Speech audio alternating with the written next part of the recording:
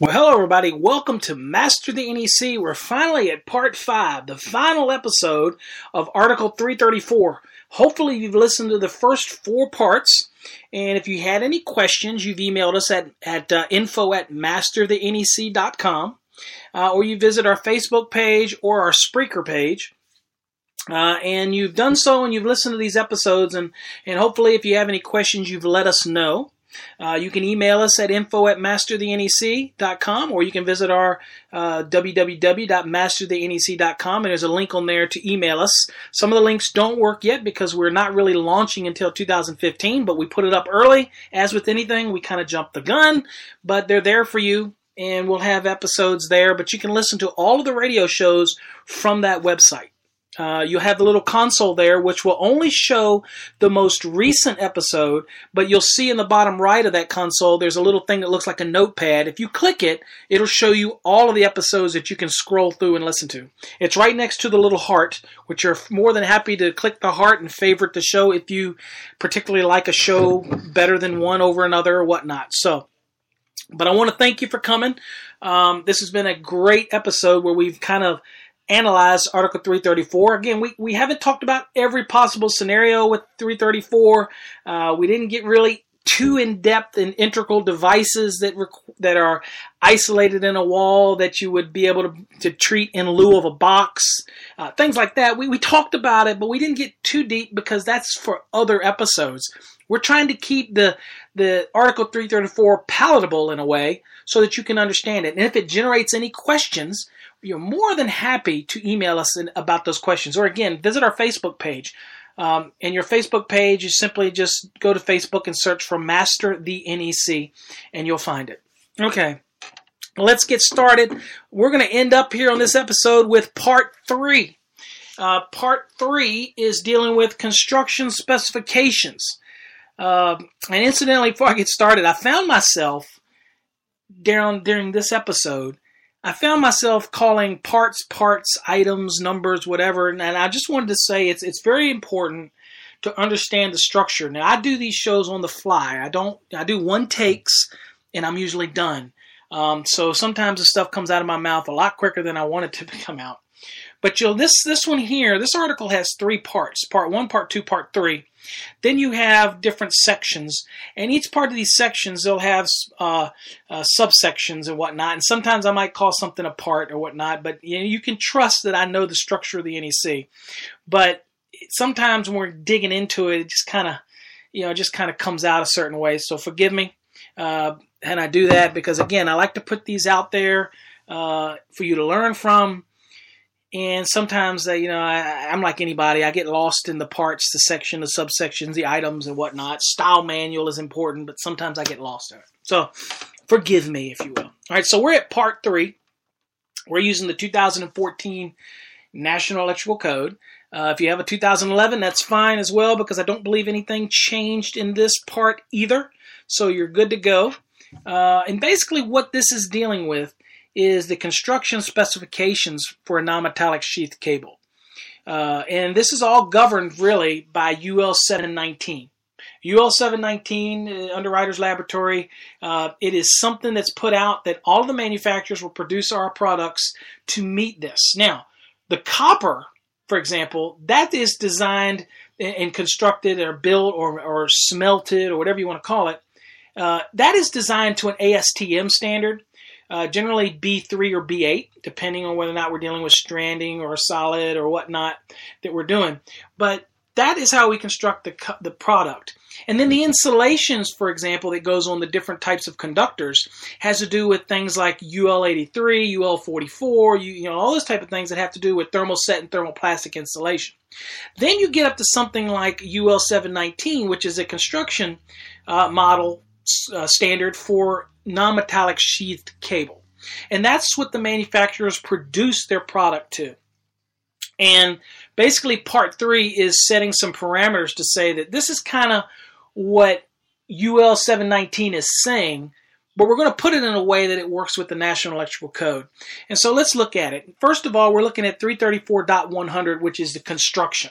So this is the overall construction of the non-metallic sheath cable. It says the outer cable sheath of non-metallic sheath cable shall be a non-metallic material. Okay, so it's usually a extruded PVC material that goes over the conductors, that has a paper jacket that kind of keeps it from the PVC outer jacket from in the extrusion process. It keeps from sinking down into the valleys and everything. It keeps it kind of gives it some rigidness to it. Now, you can make non-metallic sheath cable without the paper separator inside around all of the conductors, but you got to worry about whether or not the extrusion it sinks in and doesn't meet the minimum diameters that are listed in UL 719 for that outer PVC. So, most all manufacturers will wrap it all with paper and then extrude it in order to be able to make sure that outside sheathing maintains its size that's necessary and it doesn't sink into the valleys between the conductors. Okay, so that's what we do there. So now let's look at 334.104, which we're dealing with the individual conductors. It says that the 600-volt insulated conductors shall be size 14 AWG through 2 AWG copper conductors, or sizes 12 AWG through 2 AWG aluminum or copper-clad aluminum conductors. So yeah, you might still be able to find some aluminum 14 in a non-metallic sheath cable. I can't imagine any manufacturers produce that today, but the code says you can here, so just kind of keeping with that. Now, it says the communication conductors shall comply with Part 5 of Article 800. So any of the communication cables that are involved in like an NMS product, and we talked about that in Part 1. If you are listening to this and you didn't listen to Part 1, you're like, what in the world is NMS? It's kind of a hybrid cable. It's a non-metallic sheath cable, but it also has data or communication or coaxial type of cable into the integral design of the sheathing. Then it's just saying, look, this is the size of the conductors that have to be for the power circuits. Any of the communication stuff, that's got to comply with Article 800, and that's what that's basically saying. Then you go on to 334.108. That's the equipment grounding conductor, the EGC. Typically, in a non-metallic sheath cable, the equipment grounding conductor is going to be wrapped in individual paper wrap, and it's going to be between the two power conductors, the hot and the neutral. It's going to be right in between it. And if it's like a 14.3, it's going to be bound with it, but it's going to have a paper jacket on it, wrap on it, if you will, kind of nestled in the wrap. All right, and then you'll have what's called filler wrap that goes with it, and that's what you cut off when you're stripping it and everything like that. All right, but anyway, it says in addition to an insulated conductors, that's the ones that you got to install for the power, it says the cable shall have an insulated, covered, or bare equipment grounding conductor. So I could cover it, I could insulate it, or I could put a bare one in there. And most of the manufacturers are going to use a bare equipment grounding conductor when we're dealing with typical non-metallic sheath cable. Next, 334.112, that's insulation. Now, that's insulation on these conductors that are installed. It says the insulated power conductors shall be of the type listed in Table 310.104A that are suitable for branch circuit wiring or one that is identified for use in these cables. All right, so that's going to go back to UL 719. It's going to tell us that, yes, I could use THHN in there, but yes, as long as I use a product that is equivalent to THHN, and I'm just going to talk about THHN, then I could actually use that inside of it. Now, it's probably not going to have, in fact, I know it's not going to have the markings on it that say that it's THHN, but it will generally be equivalent to a THHN. Okay? And so the marking it was what you would have to do on an individual conductor that you were going to pull inside of a raceway. But you don't need it inside of a cable, so there's no sense in spending that extra money to mark the conductors because they don't have to be. They're inside of a cable, and you're going to mark the outside of the cable. Now, it does say in here that the conductor's insulation shall be rated at 90 degrees C. So that's why you see NM with a dash B on it, because that dash B signifies that the internal conductors are at least a 90 degrees C rating, or they're constructed in equivalence to a 90 degree C. So that does meet the 90 degree requirement. In other words, don't look to strip your non-metallic sheath cable and expect to see writing on the individual black conductor, for example, and it say THHN. It doesn't mean it can't, but you're not going to find that, because why would somebody, printing is expensive. Why would I go on and run printing on it when it's not required? We're going to print it on the outside of the cable anyway. All right, so next let's go on to 334.116. Let's talk about the sheathing. So now we're talking about that outer sheathing we refer to as the jacket. It says the outer sheathing of non-metallic sheath cables shall comply with 334.116A, B, and C. A talks about a typical type NM non-metallic sheath cable. It says the overall covering shall be flame retardant, which is what allows us to install it in the structure anyway, and moisture resistant. Now don't think because it says moisture resistant this has any use for being installed in a damp or wet location, because we know that's not the case, right? Because we looked back in 334.12b4 and it was clear that non-metallic sheath cable or type NM could not be installed in a wet or damp location. This is to add that extra level of protection during the construction process when you have a place that's normally dry but might be subject to something for a temporary condition, that you're still going to add this level of protection to the inside paper and to the inside conductor. So it does have to be flame retardant, but it also has to have a moisture resistant component. And that's pretty inherent when you're talking about extruded PVC. So that one's easy to achieve, not that big a deal. Now, let's look at item B, which is NMC. Now, we talked about this in detail in part 1, if you haven't listened. Very rarely going to find the NMC with most manufacturers because they produce a type UF cable, which can meet all the parameters of the NMC without having to produce an NMC and a UF. We just produce a NM, type NM, and then it'll produce a type UF. And you can use the UF anywhere the NMC would be allowed. But anyway, let's look at it. It says type NMC has an overall covering that is flame retardant, same as type NM. It's moisture resistant, same as type NM, but it also adds this fungus resistant and corrosive resistant component. Okay, the same as you would get with a type UF, but here you have it in a type NMC application. And then the last one is type NMS. Now, NMS, if you listen to part 1, this has some data communication, type of component that's built into it to kind of create a hybrid cable. It says the overall covering shall be flame retardant and moisture resistant. So that's, again, it is truly a non-metallic product. And then it says the sheathing shall be applied so to separate the power conductors from the communication conductors. So this is integral into the sheathing. So basically what happens is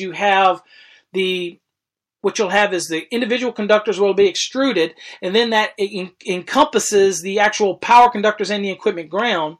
And then you'll have it kind of the data or the communication cable will be sitting on top of that, and then you have another extrusion over that, and it kind of forms a combined product where the communication is kind of isolated away from the power conductors, kind of in its own little non-metallic cavity, if you will. And it all is one cable, and that puts them all in one assembly. And that's kind of like a hybrid cable. That allows you to put communication and with power. Okay? So basically that's it. We've talked about the non-metallic sheath cable. We've talked about, as in a summary, we've talked about what it is. It's a factory assembly of 2 or more insulated conductors encased in an overall non-metallic jacket, which we call a sheathing. We've talked about the 3 different types, NMS, NMC, and NM. Most traditionally, what we're going to use in a resonance is going to be an NM. We did briefly talk about what the -B stands for, and that means that the insulation on the conductors within the cable is rated at 90 degrees C, which permits you to make adjustments and corrections where necessary, dealing with ambient temperature or current carrying conductor corrections, or when you're running through bored holes with thermal insulation or foam, or you're running conductors that can't maintain spacing, then you allow you to be able to, under 310.15b3a, then you've got to make some kind of adjustment. That's why we use the 90 to adjust it. We also learned that you can't exceed, at the end of the day, you can't exceed the ampacity value of the 60-degree column. You're using the adjustment and corrections in the 90-degree column just to make sure that after all that's done, you still have a conductor that can handle the ampacity. You just can't exceed that of the 60. We talked about running in unfinished basements and crawl spaces. We talked about how you can't run 14-2s, 14-3s, 12-2, 12-3s, 10-2, 10-3s along the bottom of the joists in a crawl space or unfinished basement. You'd have to run them on a running board or through board holes. But I could do a 6-2 or an 8-3, for example, and I could attach them to the bottom of the floor joists. Also, we talked about 334.30, which is securing and supporting, that you're going to secure and support every 4.5 feet, and then with 12 inches, and also within 12 inches of every outlet box, junction box, cabinet, or fitting. We talked about an exception to that, which allowed you, if it's a nail-up plastic single-gang box, that you'd have to, it's not really an exception, you actually have to secure it within 8 inches of that, because it doesn't have any clamp built into it. So you got to keep that in mind. So you got to make sure you put your staples, strap, tie wrap, or what have you within 8 inches of those simple single nail ups. But for everything else, it's got to do within 12 inches. We also know that the cables had to be independently secured to all cabinets, cutout boxes, junction boxes directly. Okay, so you got to keep that in mind. There's some exceptions to that. You can read them, but that's the general rule. We talked about physical protection, that if it penetrates through a floor, non-metallic sheet cable, that you have to protect it up to 6 inches from the point of penetration. And I would expect you to do that through the entire rough end process. Okay, and his only methods that you can use to protect it are EMT, rigid metal, intermediate metal, Schedule 80 PVC, RTRC marked with XW, or other approved means. Ask your local inspector what he considers approved means. But I'm sure they're probably going to say, I don't know what you frame it in wood. It's equivalent. It's not going to get damaged. You got to check with them, but we do give you some methods to protect it as it penetrates that floor. And all that type of thing we covered. We talked about where you couldn't use non-metallic sheet cable. We talked about where you can use it. We talked about exposed work, because we know that non-metallic sheet cable can be installed in exposed and concealed locations. You just have to meet the different requirements for protection if you're doing it in an exposed location.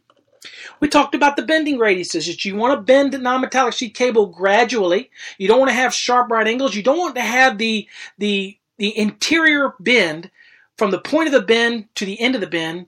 You don't want to be less than 5 times the diameter of the major width of the cable. Because if you have less than that, that's kind of taking like a right angle bend, then you can damage the conductor that's inside of the cable. So you have to maintain at least 5 times from the start to the end of that bend. You have to maintain at least 5 times the radius of that cable's flat width. In other words, the long portion of the non-metallic sheath cable. You measure that, do it times 5, then you make sure you at least have that many inches between where the bend starts and where it ends. That way you don't damage it. So we maintain that. So that means making those really tight bends with the NM cable. The inspectors should be turning it down because you're not maintaining that radius, that minimum radius. We talked about what else did we talk about? Oh, we talked about thermal insulation through bored holes. You got to use the adjustments for that. We talked about it where you're running them with, for example, horizontal or vertical. In contact with thermal insulation, you're going to have to adjust it. We talked about the general requirement in 334.80 that says that, hey, the ampacity of the NM cable, NMC, and NMS shall be determined in accordance with 310.15. So that's how all of them are encompassed. That's why you got to worry about that bundling of 24 inches or more, that you have to maintain the spacing. If not, you got to make an adjustment there. That's how you get back there through that opening statement in 334.80. We talked about the insulation. Typically, the dash B is going to give you the 90 degree. It doesn't have to be THHN, but it's got to be an equivalent to give you the 90 degree. That comes out of the UL 719. We talked about the 3 different types of sheathings. We're very rarely going to see NMS. You're hardly ever going to see NMC, but you will see type UF that you can use in lieu of NMC. And most importantly, you're probably going to work with type NM cable every day of the week when you're doing residential applications, 1 and 2 family and multifamily applications, and in some other structures, as long as it's behind a 15-minute fire-rated assembly barrier. Okay, that's it. You know about everything that you need to know when it comes to non-metallic sheath cable. I encourage you to read it over again. I encourage you, since it is a small article, it's easy to cover in one reading, in one sitting without it putting you to sleep. If you have any questions at all about anything we talked about today, maybe I didn't make something clear. Hey, I'm trying to spit it out as quick as I can. That's one of my downsides that people have always told me. I've talked too quick. I can't help it. I try to thinking that I talk quicker, that I can end these shows quicker and it doesn't go so long. But then I end up being redundant. And hey, we all have our little problems, and that happens to be one of mine. But thank you all for hanging in there and listening to the show. If you have suggestions for other shows on other articles or sections within the code, doesn't matter how simple it is, ask them, and we'll be glad to produce the show just for you to listen. And when you listen, other people are bound to have the same kind of question that you have. So thanks again. God bless. Merry Christmas. Happy New Year. And hopefully you've had a blessed year. I had a kind of a rough year. I lost my father in October. So it's, I'm looking forward to 2014 ending. But it has been blessed. I did move to Texas and I work with a great company. So there are some upsides to this year. But hopefully you all have a great year. God bless. And join us again in 2015 as we got some great things coming, some great shows. Visit our Facebook page. Like it if you like it. Visit often and register soon for that monthly pin giveaway. One of my hobbies is turning pins on a lathe. And I'll be giving away a custom pin each month in 2015 that I made with my own hands that are not going to be the little cheap slim lines. They're going to be nice pins. So visit us often for that. Again, listen to our shows, and if you like them, tell other people about them. If you like them, share them on your Twitter page. Also, visit us on Twitter at Master the NEC. We have a Twitter link. Join our Twitter and listen for future shows. Thanks again. God bless, and till next time, stay safe.